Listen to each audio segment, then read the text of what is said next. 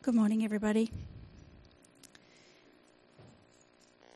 And God said, "Let the land produce living creatures according to their kinds, the livestock, the creatures that move along the ground, and the wild animals, each according to its kind."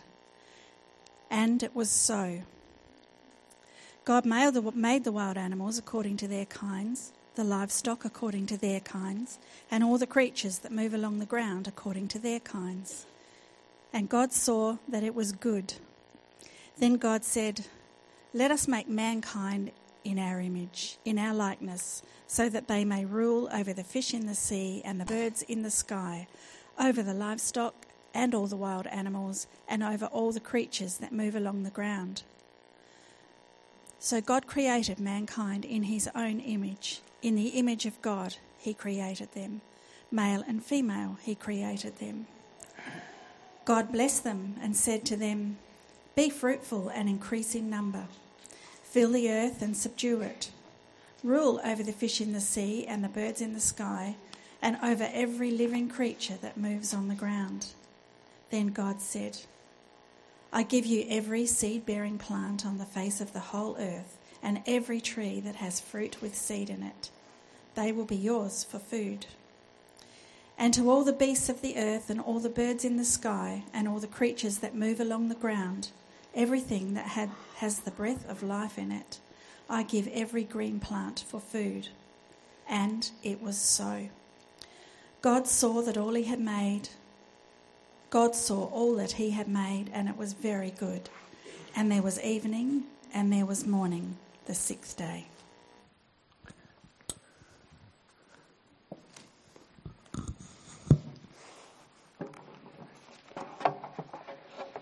Going to flash a picture of some guys up on the screen now. This fine-looking group of gentlemen are a hip-hop punk rock band called the Bloodhound Group.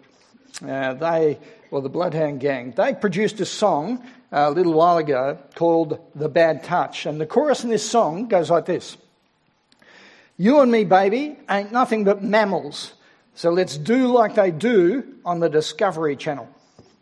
Now, they're making a really crass point that basically human beings are no different to any other animals on the planet, and therefore we ought to function with our moral compass and just do what comes instinctively to us. Now, you may think going to a group of punk rockers is not necessarily the best place to go to get your moral input on philosophy of life. This is not my first port of call. But of course you know that the reality is that these guys, the Bloodhound Gang, are just echoing truths that philosophers in the 20th and 21st century hold to. People like Peter Singer. Peter Singer is a professor of bioethics at Princeton University and Australian by birth. Now, he is a brilliant evolutionary biologist and ethicist. He's a prolific author. His books are on the basic reading list for introductory courses at university in both ethics and biology. This guy is top of his tree. Now, he has said this in one of his books: "To give preference to the life of a being simply because that being is a member of our species would put us in the same position as racists who give preference to those who are members of their own race." Now, what he's saying is there is essentially no difference between us and animals. And if you think there is, you're being a speciesist. That is, you're the equivalent of a racist when it comes to differentiating between species. And this is a totally inappropriate thing to do. So, are we any different to animals, to the rest of the animal species? Now, we'd like to think we are, but the reality is we're a funny mixture as human beings, aren't we? We're capable of kindness and generosity, of creativity. We have qualities that aren't seen anywhere else in the world. The capacity for sustained logical communication. And yet you know that despite the fact that we're capable of loving, we're also capable of evil and hatred of being malicious and destructive in ways that are not there in the rest of the animal kingdom. We're such a strange mixture.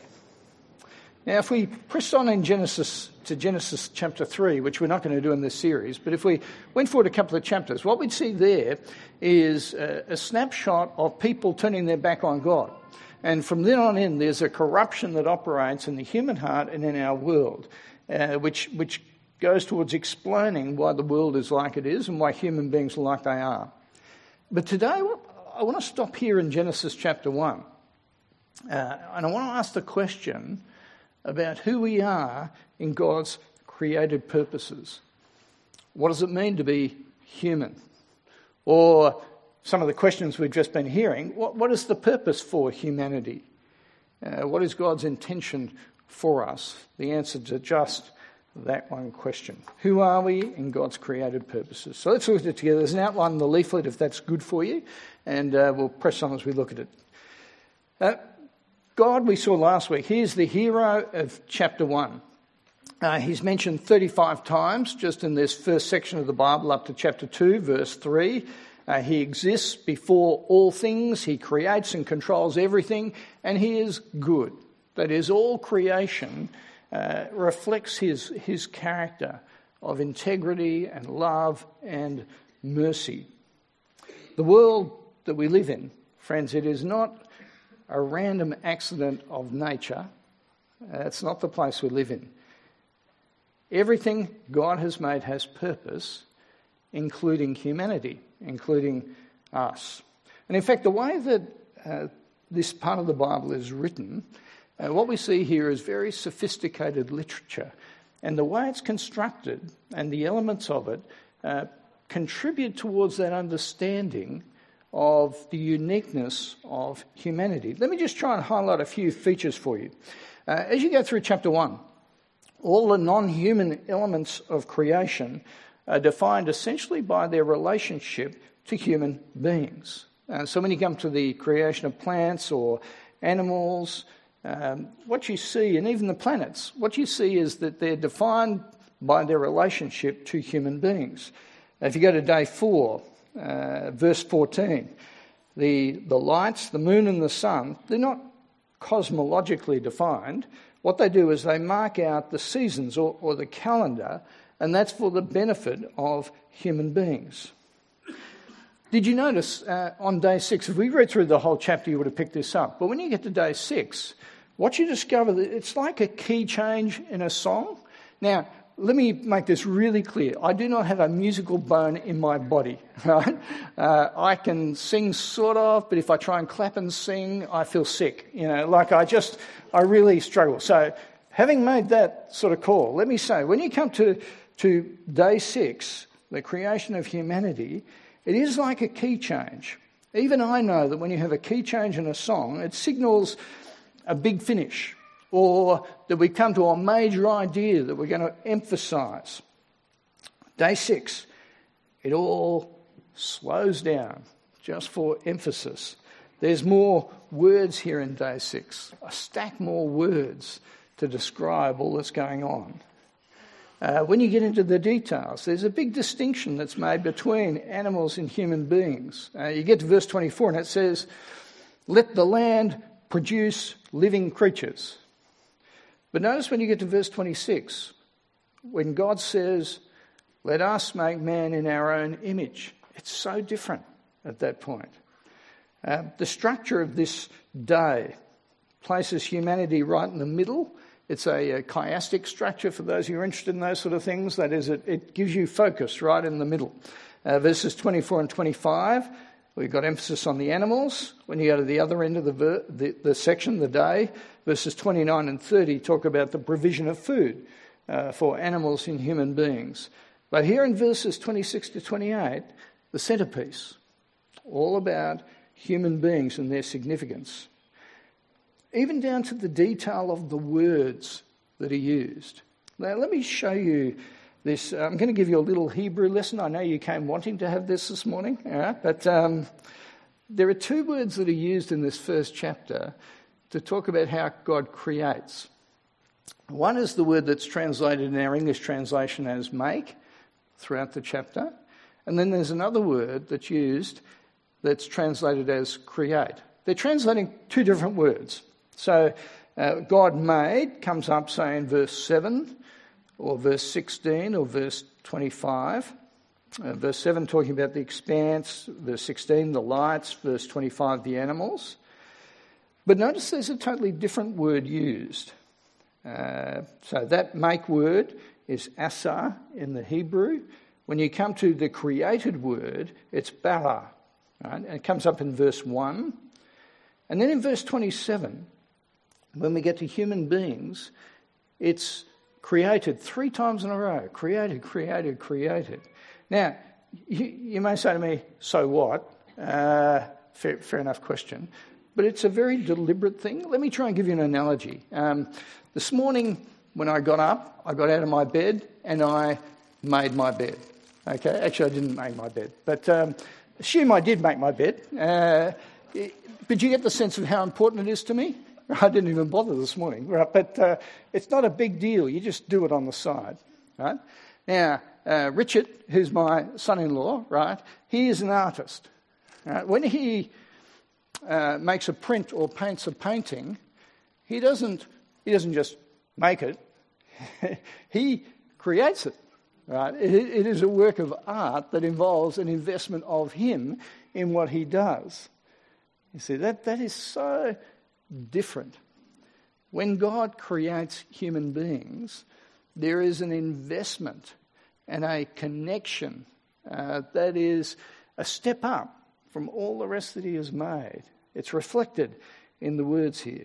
Now, they're just sort of literary clues or hints that highlight the significance of the place that human beings have. But notice, when we get to verse 27, we get this detailed information about who we are. So God created mankind in his own image. In the image of God, he created them. Male and female, he created them. So what does it mean to be created in the image of God? See, when I jumped up to preach this morning, did you think, Paul Harrington, he just so reminds me of God, I guarantee that's not the first thought that came to your mind, okay? So what does it mean to be made in the image of God? Now, there's been a huge amount of speculation on this over the years, from physical appearance, intelligence, the ability to reason, personality, communication, the capacity for relationships or love, lots of different ideas, and there's an element of truth in quite a lot of them. But the best way to work it out is going to the context here in Genesis 1 and seeing what's pointed to by virtue of image of God. And what we see is that we are created with unique relational capacity, both with one another and with God himself, that sets us apart. So I don't know if you picked it up, but I noticed that we're told there that God created them male and female. And you might say, no big deal. Most of the animal species in the world are male and female, so not. But did you notice that when the animals were created, no reference to male and female?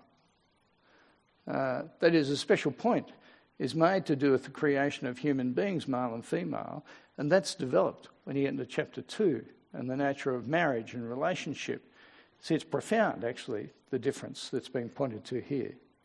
We're made for relationships, but we're also made for relationship with God.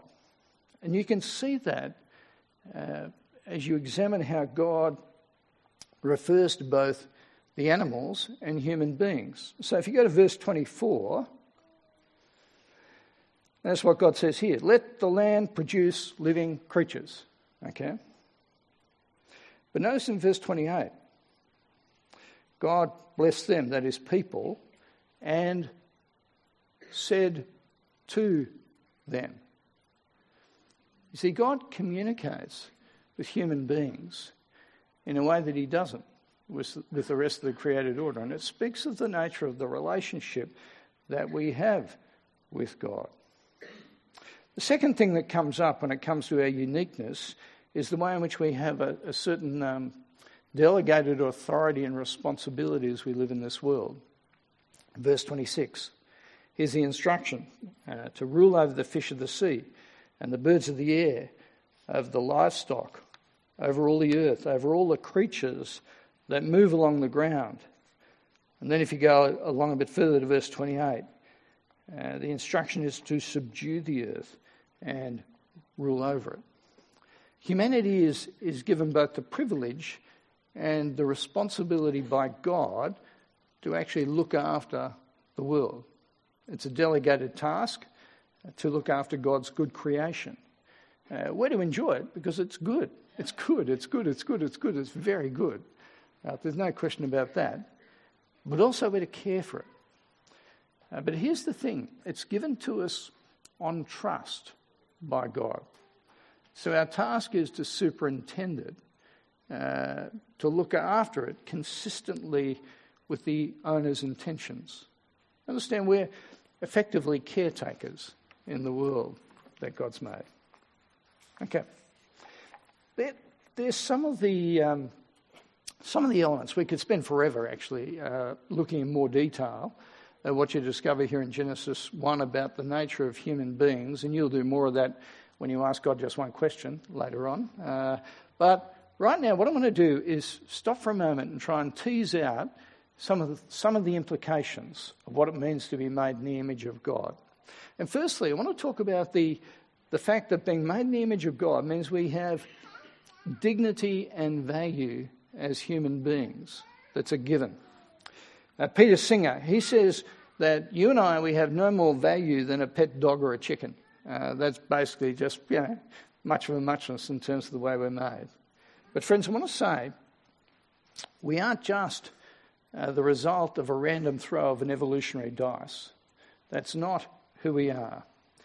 God says he has made you and me in his image. That is, he has stamped us with significance and purpose and value. And we ought to recognise that and put it into practice. Now, what does that mean? Well, it means we won't be utilitarian. That is, we won't value people because what they can do or what they can give. We will not differentiate between the worth of people based on their gifts or their personality or their intelligence or their beauty or their success. That is not the way in which we measure people. And that's why Christians throughout the ages have always been at the forefront of social concern and endeavour. It's why Christians have always been concerned about issues like infanticide or slavery or abortion or euthanasia. Because followers of the Lord Jesus have always been concerned to speak on behalf of those who are made in the image of God, but who cannot speak for themselves because they have dignity and value that God has given them.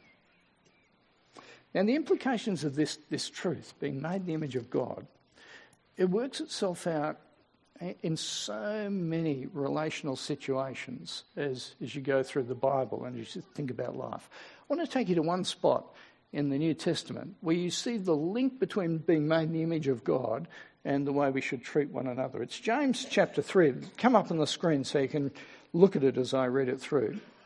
So a letter to a church. When you get to chapter 3, in particular, the focus is on how God's people should be talking to one another, the way in which we should address one another, the character of that. And listen to what it says, and listen to the connection between image of God and tongue, likeness and tongue. With the tongue, we praise our Lord and Father, and with it, we curse human beings who've been made in God's likeness or image. Out of the same mouth come praises and cursing. My brothers and sisters, this ought not be. Now, do you hear what's being said? You can't on the one hand say, yes, I'm a worshipper of God and I praise him, and yet come across another human being, Mike Physic, made in the image of God, and I say, Mike, you stink. You can't say, see, Mike and I are friends, which is why I picked him out. Maybe not anymore, but, but you can't praise the Maker and then discard the creature made in the image of God. You can't do it with your tongue. You can't do it in practice. You can't do it anywhere without being a total hypocrite and totally inconsistent. Let me talk about some of the blind spots, because my guess is, having said that, you go, yeah, of course I know that. Yeah. Absolutely. So where's this likely to bite us? Where are we likely to have troubles when it comes to this?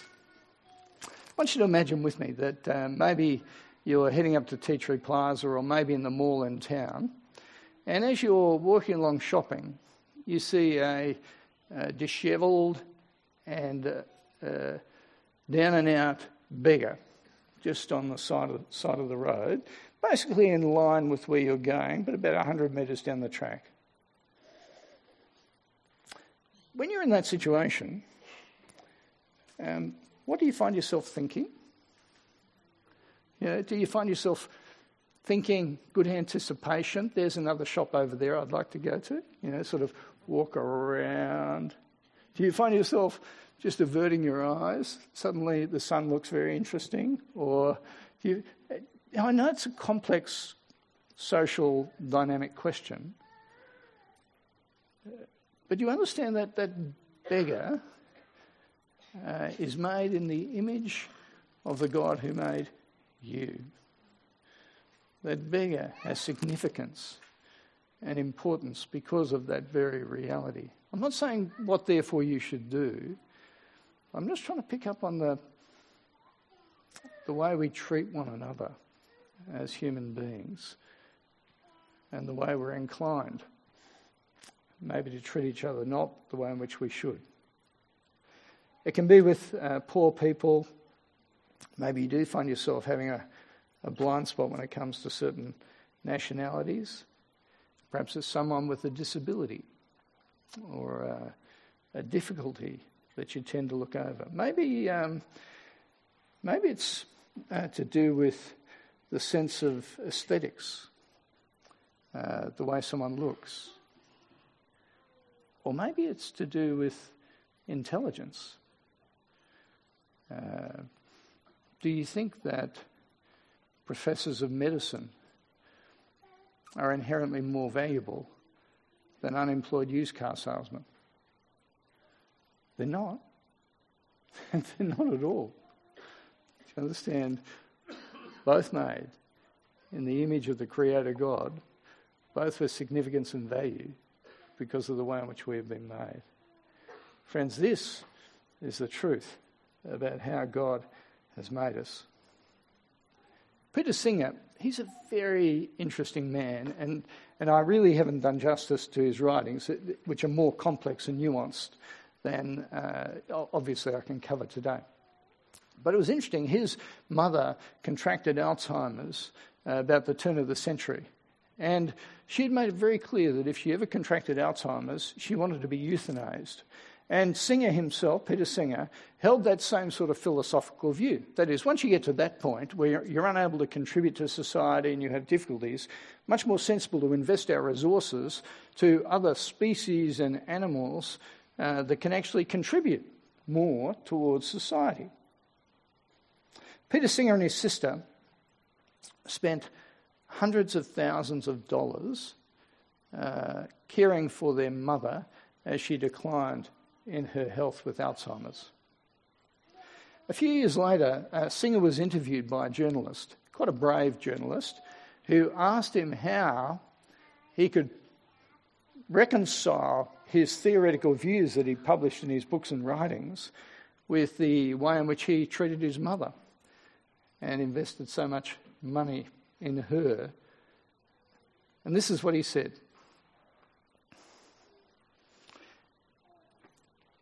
It's different when it's your mother. And of course it is. But see, intuitively, I think he understood, and I think all of us understand intuitively this real truth of being made in the image of God and what a profound difference it makes.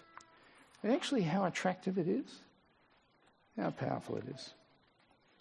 Let me just briefly touch on a slightly different point. Being made in the image of God is obviously linked with our responsibility to take care of the world. You picked it up as you go through this sixth day.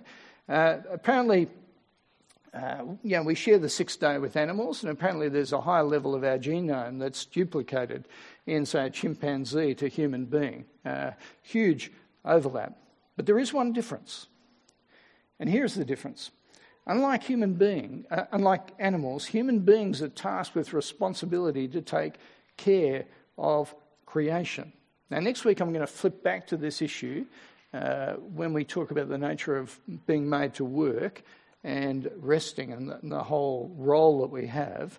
But a couple of comments on caring for our environment. This has been a huge issue this year, hasn't it? In the head-up to the election, coal-fired power, the whole question of the environment, sustainability, it's really been on the agenda, but it should be for Christians. Humanity's had a terrible track record in terms of how we care for creation, how we steward it. We tend to manipulate it, we tend to strip it, we tend to utilise it to our own advantage because of our greed. Now, what can Christians contribute to this environmental debate? Often Christians have been blamed, actually, for a lot of the world's environmental problems. And people will go back to Genesis chapter 1 and they'll say, the Bible says Christians, people are to rule and subdue the earth. And they translate that as sort of rip it off and destroy it. But of course, you can't possibly come to that view if you read this chapter. Because when you read this chapter, you know that a good God creates a good world and he asks humanity to take care of the good world consistent with the way he has made it. You can't possibly think we're meant to just ignore him and just rip it off. We have responsibilities under God to look after the world that he's made. Rule in this context doesn't mean exploitation and it doesn't mean greed, and subduing it means caring for a world in a way that reflects God's good intentions. Now, we could spend weeks on this topic, and some of you will be much more able to talk about it than I can. But that is the reality, the big principle here. Let me come to the final thing that I want to focus on, which I think is at the heart of this understanding of being made in the image of God. I don't think you can be fully human unless you know and have a relationship with the Creator, the one who made you. I'm going to show you a print up on the screen now, hopefully. Yes, here it is. Sue and I have been spending a bit of time in doctor's surgeries over the last 12 months or so, and when you get to go to a surgery, you get to have a look at what's on the wall because it's unusual for doctors to be on time, actually, I've discovered. So in one of our, no, not being offensive to any doctors here who are no doubt very timely, but this print was on the wall of one of the specialists we went to visit. And you'll be able to pick up that it's a stylised picture or print of the Rundle Mall. You can see the Mall's balls there, and just above the Mall's balls, I don't know if you can make it out, but it's like there's an eye that's sitting there. And I think that the Mall's balls represent the tears. And that's because the whole print focuses on the sadness of a culture that's gripped by materialism. Look at the print, we're pigs at the trough. Smog and desert landscape are what highlight this sort of mall picture. And they highlight the environmental problems that we have. You see the mechanical arm that's coming down on the side? You probably can't see, but it's plucking up a foreigner to dispose of them from our land. In Genesis 1, we are made in the image of God. When you get to Genesis chapter 3, what you see there is the way in which humanity rejects God. We reject living in relationship with him under his loving care. Actually, what we try and do is be God ourselves, which destroys relationship with God. It destroys relationships with one another, and it has a destructive impact on creation. Now, you cannot have right self-image unless you serve the one who made you in his image. That is, if you ignore God, you lose identity and purpose as a human being. In Colossians chapter 1 in the New Testament, we're told there that Jesus is actually the image of the invisible God. It's picking up on exactly the same language. And in doing that, it's highlighting two aspects of who Jesus is and what he came to do. That is, Jesus shows us what it means to be truly human. You want to know what the true human being is, then it is Jesus himself. But the second thing that it highlights is that Jesus came into this world to help us recover our true image, our true identity. And we need that because every single one of us has turned our back on God. We need rescuing. Mark chapter 2 in the New Testament, at the beginning of that chapter, Jesus is back home teaching, and he's in a house, and the crowds around the house are just huge as he teaches and heals. There are 4 guys who have a friend who's a paralytic, and they bring him along on a mat to see if they can get him close to Jesus so Jesus can heal him. They can't get even nowhere near, right? So they climb up on the roof of this house. You'll know the account. They dig a hole in the roof, and they lower their friend on this mat right down in front of Jesus. Now, what do you think they're hoping will happen to their friend? Well, they're hoping that Jesus, the one who can heal, will restore him. And so what does Jesus do? He says, "My son, your sins are forgiven." I want you to imagine at that point what this guy and his friends were thinking. This is what I think they were thinking, right? You come to a church for a meal and you get a sermon. That's what they're thinking. I didn't come here to get forgiven. I came to get my ability to walk back. So why does Jesus... Jesus is not thick, right? Why does Jesus do it?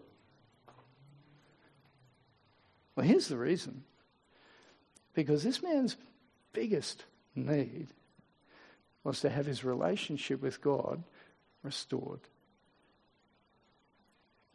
To be restored in that relationship, the true image of having a relationship with God. And that can only happen if you have forgiveness of sins. And that only happens through the Lord Jesus Christ. Now, Jesus actually goes on and he heals his body as well. But I want you to see that the priority here for the Lord Jesus Christ is seeing us restored. Restored in the image that we're meant to be. Restored in relationship with God. And that affects everything in our lives. Friends, to be fully human is to know and live under the authority of the one who made you. Now, there's almost certainly going to be some people here today who actually aren't at that point where you're in a right relationship with God for a whole lot of different reasons. You might have grown up in a Christian family, you're thinking it through, maybe you're here just exploring. Can I say, you cannot be a complete human being unless you actually are forgiven and know the one who made you. And you want to explore that. It's so critical. Friends, you and me, nothing but mammals. Friends, so much more. You're made in the image of the one who made the universe. He made you for a relationship with himself. That is such an extraordinary privilege and quite an amazing calling and purpose. It really is extraordinary. Can I pray for us? Let's pray. Heavenly Father, we do thank you for just the deep realities that are embedded here in this part of your word. The way in which you have made us with intention and purpose. We're not just stumbling around from one disaster to another in life. You've actually made us for a relationship with you. You have all authority and all power and all purpose. And Father, we pray that we'll recognise that our image, our identity, our self-understanding doesn't come with what we can achieve. It doesn't come with the gifts that you've given us. It doesn't come from any of those things, from the approbation of the people around us and what they think of us. Father, we pray that we'll understand that our identity comes from the one who made us, from you. And Father, we pray that in the Lord Jesus Christ, we'll see that we now have a restored relationship with you through forgiveness of sins and a purpose that endures for all eternity because you've made us for eternity. Father, help us to fully comprehend, to keep understanding the way in which being made in your image stamps us with a profound sense of calling and purpose. Help us to work that out in our lives. Help us to work it out in this community of believers. And we pray all this in Jesus' name. Amen.